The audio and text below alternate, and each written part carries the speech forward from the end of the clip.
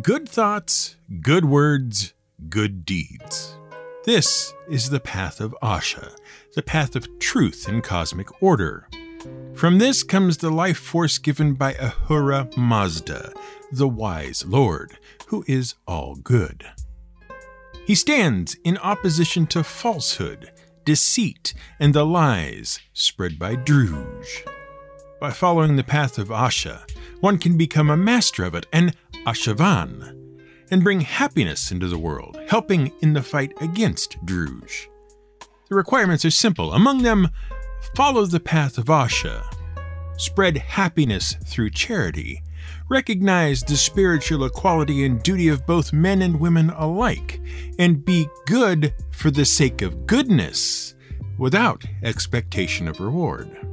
Because that's how it works in Zoroastrianism. Good happens for those who do righteous deeds, not for reward, but for their own sake. Those who do evil are said to be attacked and confused by the Druj, and are responsible for aligning themselves back to Asha by following the path. It's not that Druj is the evil versus the good of Ahura Mazda. Rather, that Druj is the absence of truth and order. It is the lie that all followers of Zoroastrianism are meant to oppose. Which makes what Darius did kind of puzzling. Remember that Cyrus had expanded the Persian Empire into the largest empire ever seen, and then died, leaving it all to his two sons, Cambyses and Bardia. Cambyses got to rule the empire, and Bardia got to play what amounted to second fiddle. Granted, it was the sort of second fiddle that got to more or less rule all of the eastern portion of the Persian Empire without interference, but it was still second fiddle. Eventually, with Cambyses and all the big nobility out in Egypt for years on end, the Persian people left back home got a bit tired of it all and decided they needed someone else in charge, someone who was home on a Thursday night and remembered to haul the trash out to the curb every week. Someone like Bardia.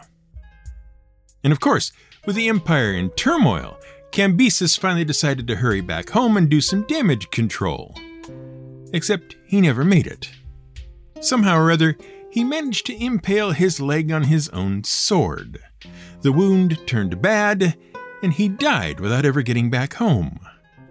Which left all his generals, who were also the very well-off nobles of Persia, stranded out in the middle of Syria somewhere, without much of anything to do while Bardia seized the Persian throne. Except, it seems everyone got Bardia wrong. Sure, he was pleasant enough while following his father Cyrus's instructions, but pretty much as soon as he had the place to himself, he started levying taxes on all the folks who weren't close personal friends, like those nobles stuck in traffic in Syria.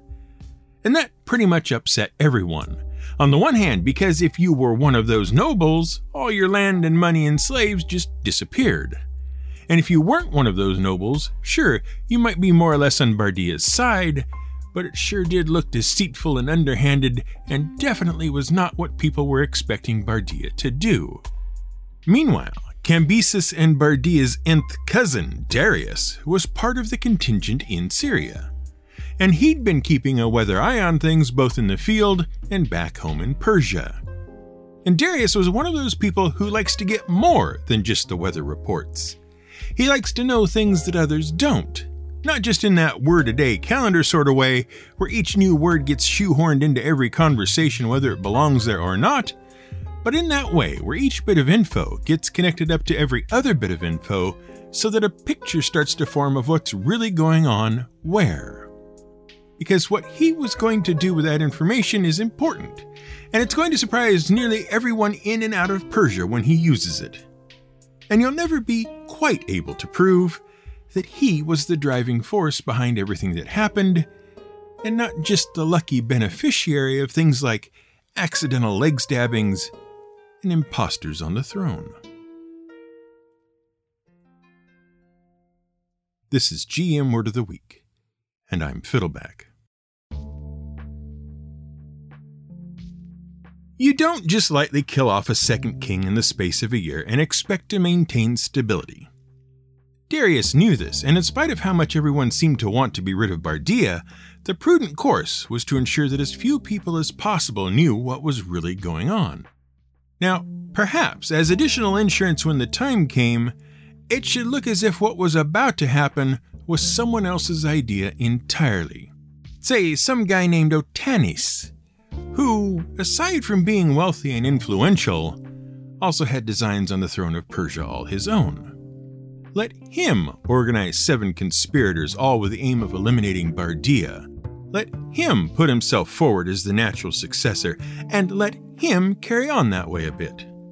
Just long enough to convince anyone who might look that it was all his plan. But then maybe, just quietly, put a bug in his ear about how the king's cousin was probably in line as well, and how the king's cousin certainly had as much, if not more, of a claim to said throne. And look, he just happens to be related to someone else you've got in the conspiracy already anyway. Oh, and look, here's Artaphernes, Darius's brother. And he looks ready to throw all his support behind Darius at a moment's notice. I wonder if we shouldn't just reconsider who we try to put on the throne. What do you think, Otanis? Well, since practically half the group of 7 conspirators was on his side anyway, little of Darius's effort was needed to have things pretty much his own way, especially since Otanis kept counseling everyone to go slowly and carefully and bide their time waiting for the perfect moment. Darius, on the other hand, advocated for a swift, decisive strike before the conspiracy could be uncovered and the new king warned. So back to Persia the conspirators rode, looking for King Bardia. Well, looking is perhaps too strong a word for what they were doing. They didn't have to do much looking at all, because they knew more or less exactly where the king would be.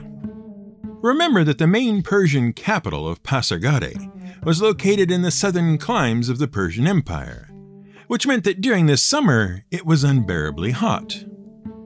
Fortunately, the Median emperor Astyages had set up Ecbatana in the Zagros Mountains, which in the summer was pleasantly cool. We talked about it in our episode on the Medes. Well, the year was heading into autumn when the conspirators set out, which meant that the emperor and all his court would be on their way back to Pasargadae from Ecbatana.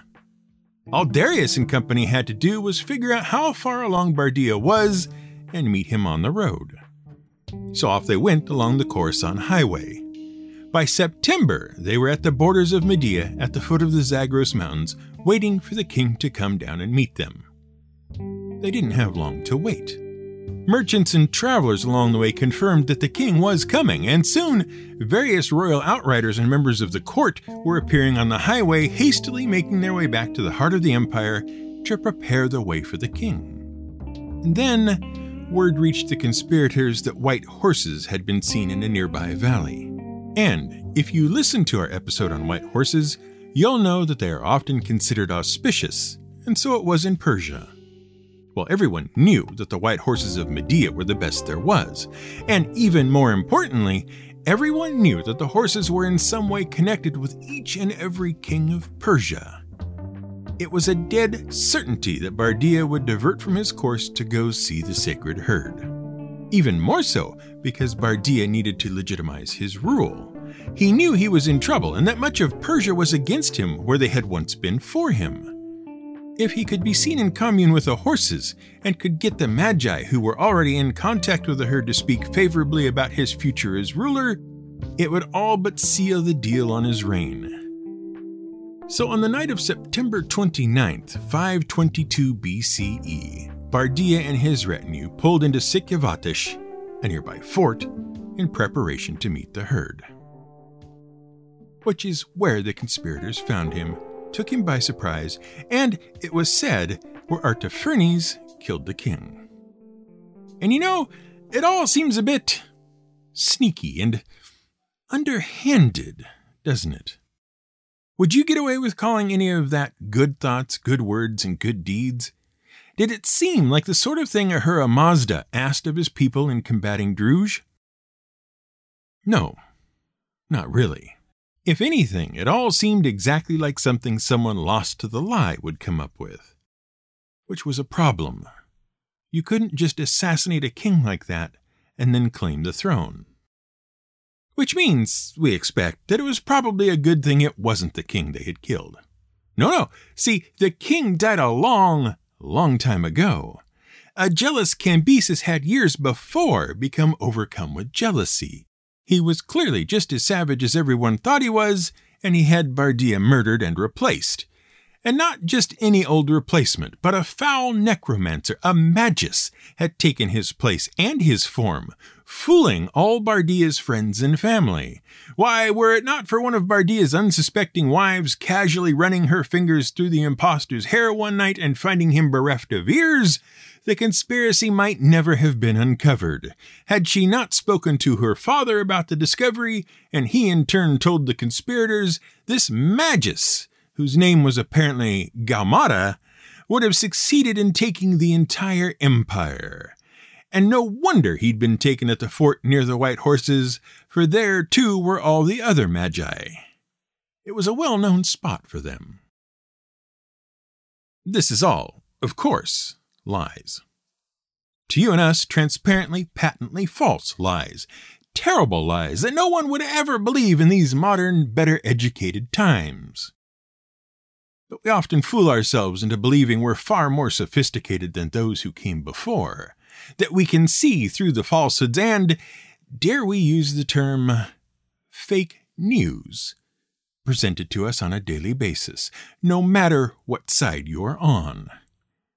But really, we're far more basic than that. What we really do is glare menacingly at anything we don't agree with and label it lies, while giving a soft pass to things that are obviously clearly correct. And we can tell they're correct because we agree with them from the start. Well, it was no different for the Persians of Darius's time, and Darius knew it. The greatest tragedy that could befall the entire empire was to have it fall into the hands of the lie. And by offering the story they did, practically before the king had started cooling, Darius and the conspirators became, if not actually heroes, then saviors of the empire. They secured it for Ahura Mazda, for Asha, for truth and cosmic order. And it didn't matter that the story they told was unbelievable on the face of it, that it was just an excuse to cover what they had really done. By telling it, they made it possible for their fellow Persians and Medes and everyone else in the empire to accept that what had been done had to be done, that there was no other course to take. By killing Bardia, Darius and his fellows had restored the universe to its rightful path and preserved the order of the Persian kingdom. Still, Darius's position was precarious. What he needed was a way to convince even those who doubted that he was the obvious and rightful successor to the throne. And this he did by further wrapping himself in the teachings of Zoroaster. He made sacrifices to Ahura Mazda in the traditional locations of both the Medes and the Persians.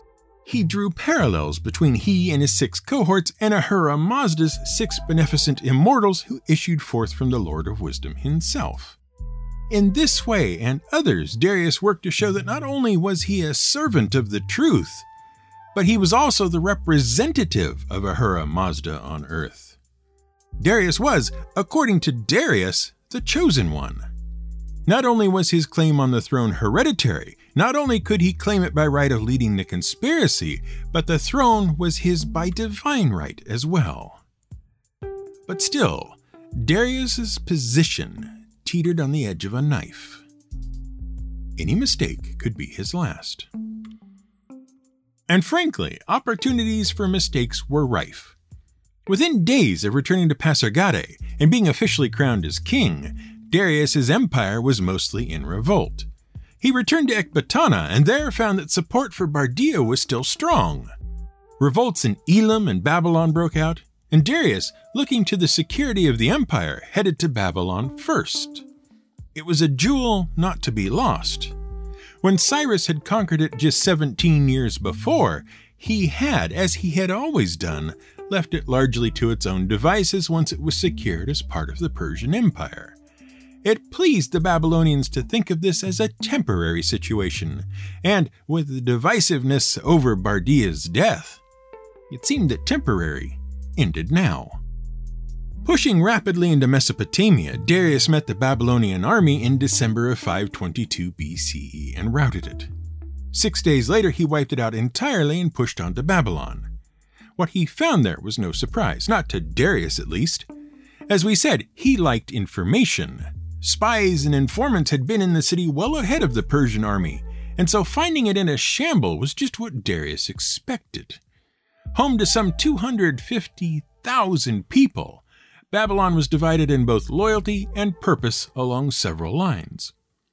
The priests and the businessmen looked at Darius and his army as an opportunity, while the regular citizens, if there could be said to be any since Babylon was a crossroads of displaced people and ethnic minorities not native to Mesopotamia itself, seemed all too eager to greet an army and ruler who looked upon the city as already belonging to him, and who could make the case that once again, supported by the Babylonian priesthood, Darius was no more than claiming what was his by divine right and once more protecting the city.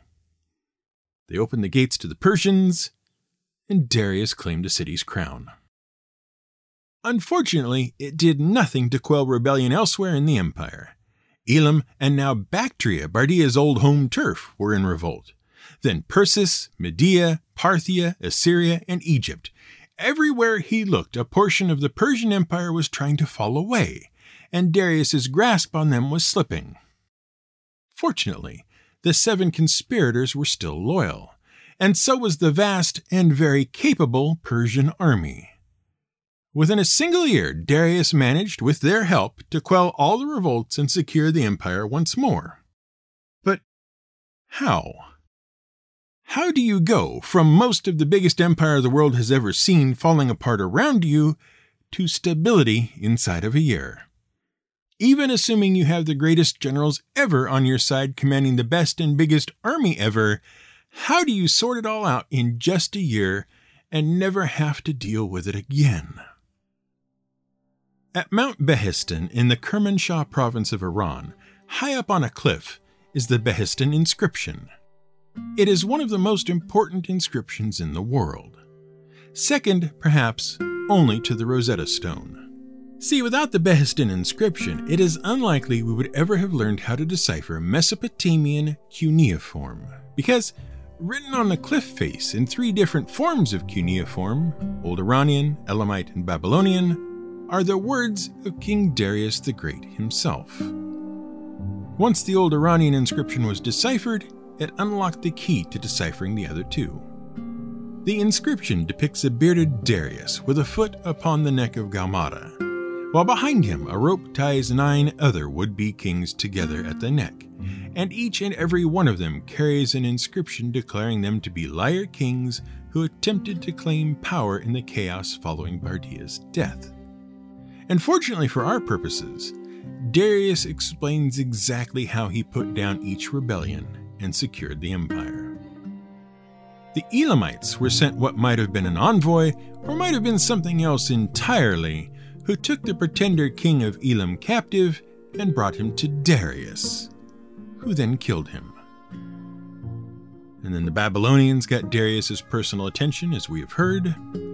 Then Elam again, where someone didn't get the message the first time and thought they might like to be king too, but now, being on friendlier terms with Elam since the first pretender was removed, the people of Elam took care of the problem for Darius and killed the new pretender themselves.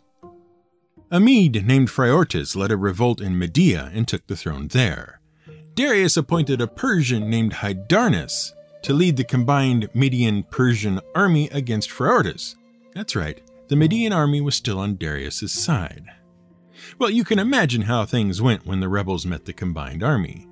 They were defeated, and Hydarnes camped in the Median district of Campanda to await Darius's arrival. Near the start of May 521 BC, Armenia revolted.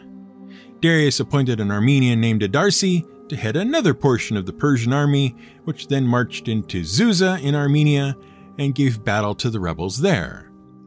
However, having more rebels than good sense, it seems, the Armenians would stage another 2 rebellions against the troops led by Dadarsi, and a further 2 against a second contingent of Persians led by a man named Valmisa. Once all was said and done, some 2 months had passed, the rebellion had been put down, and both generals awaited Darius's arrival in Armenia. Having finally untangled himself in Babylon, Darius headed to Media, where he met up with his waiting army against Phraortes.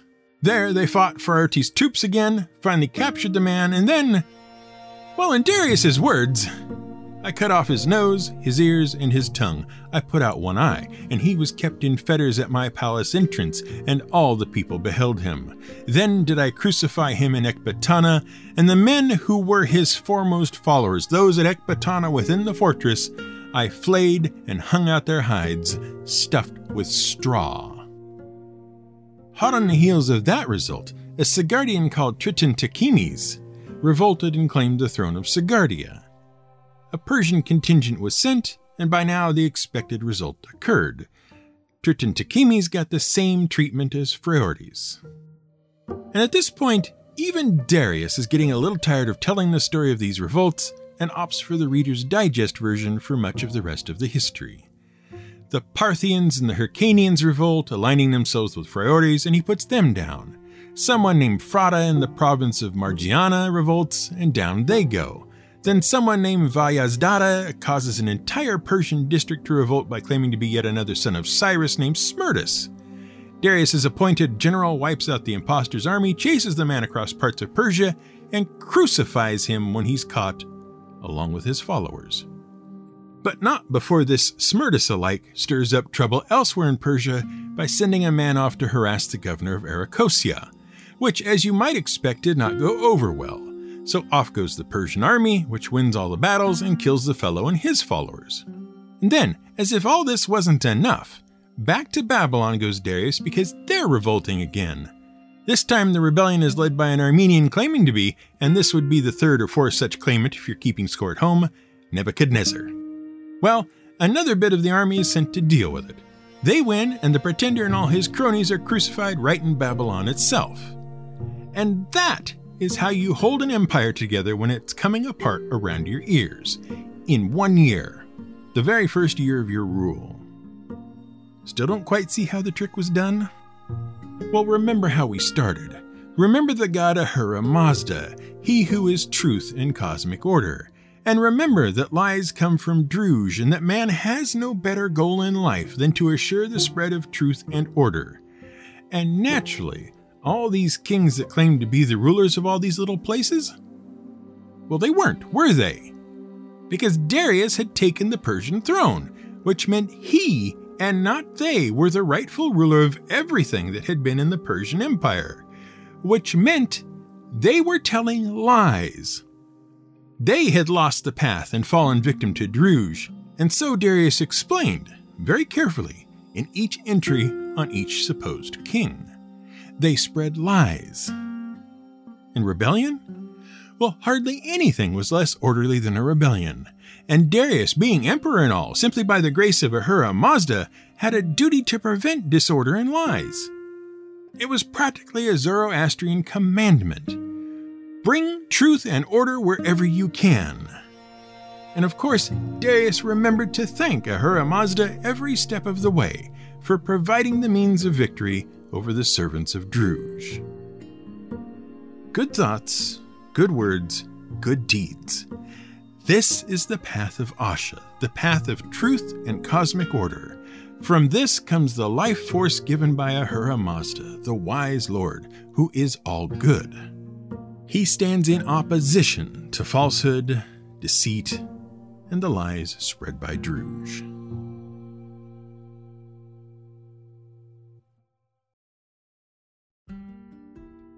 Thanks for listening to part 3 of our Persian series. There's only one more to go, and then we'll be ready to move on to new topics in May. If you've enjoyed the series so far, why not head over to gmwordoftheweek.com and check out the various methods of supporting the show we offer. You can become part of our regular supporters who help keep the show ad-free and allow us to pursue month-long topics like this one, as well as single-serving one-shot episodes. In a very real sense, it is the support of our patrons that make it possible for us to indulge our curiosity and share what we find with you. Once again, this episode is well served by the book Persian Fire by Tom Holland. This episode was researched, written, and produced by Brian Casey, who hasn't carved anything into any rocks. Yet. Music was provided by Blue Dot Sessions.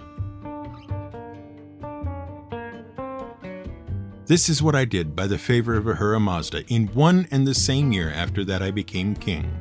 19 battles I fought. By the favor of Ahura Mazda, I smote them and took prisoner 9 kings.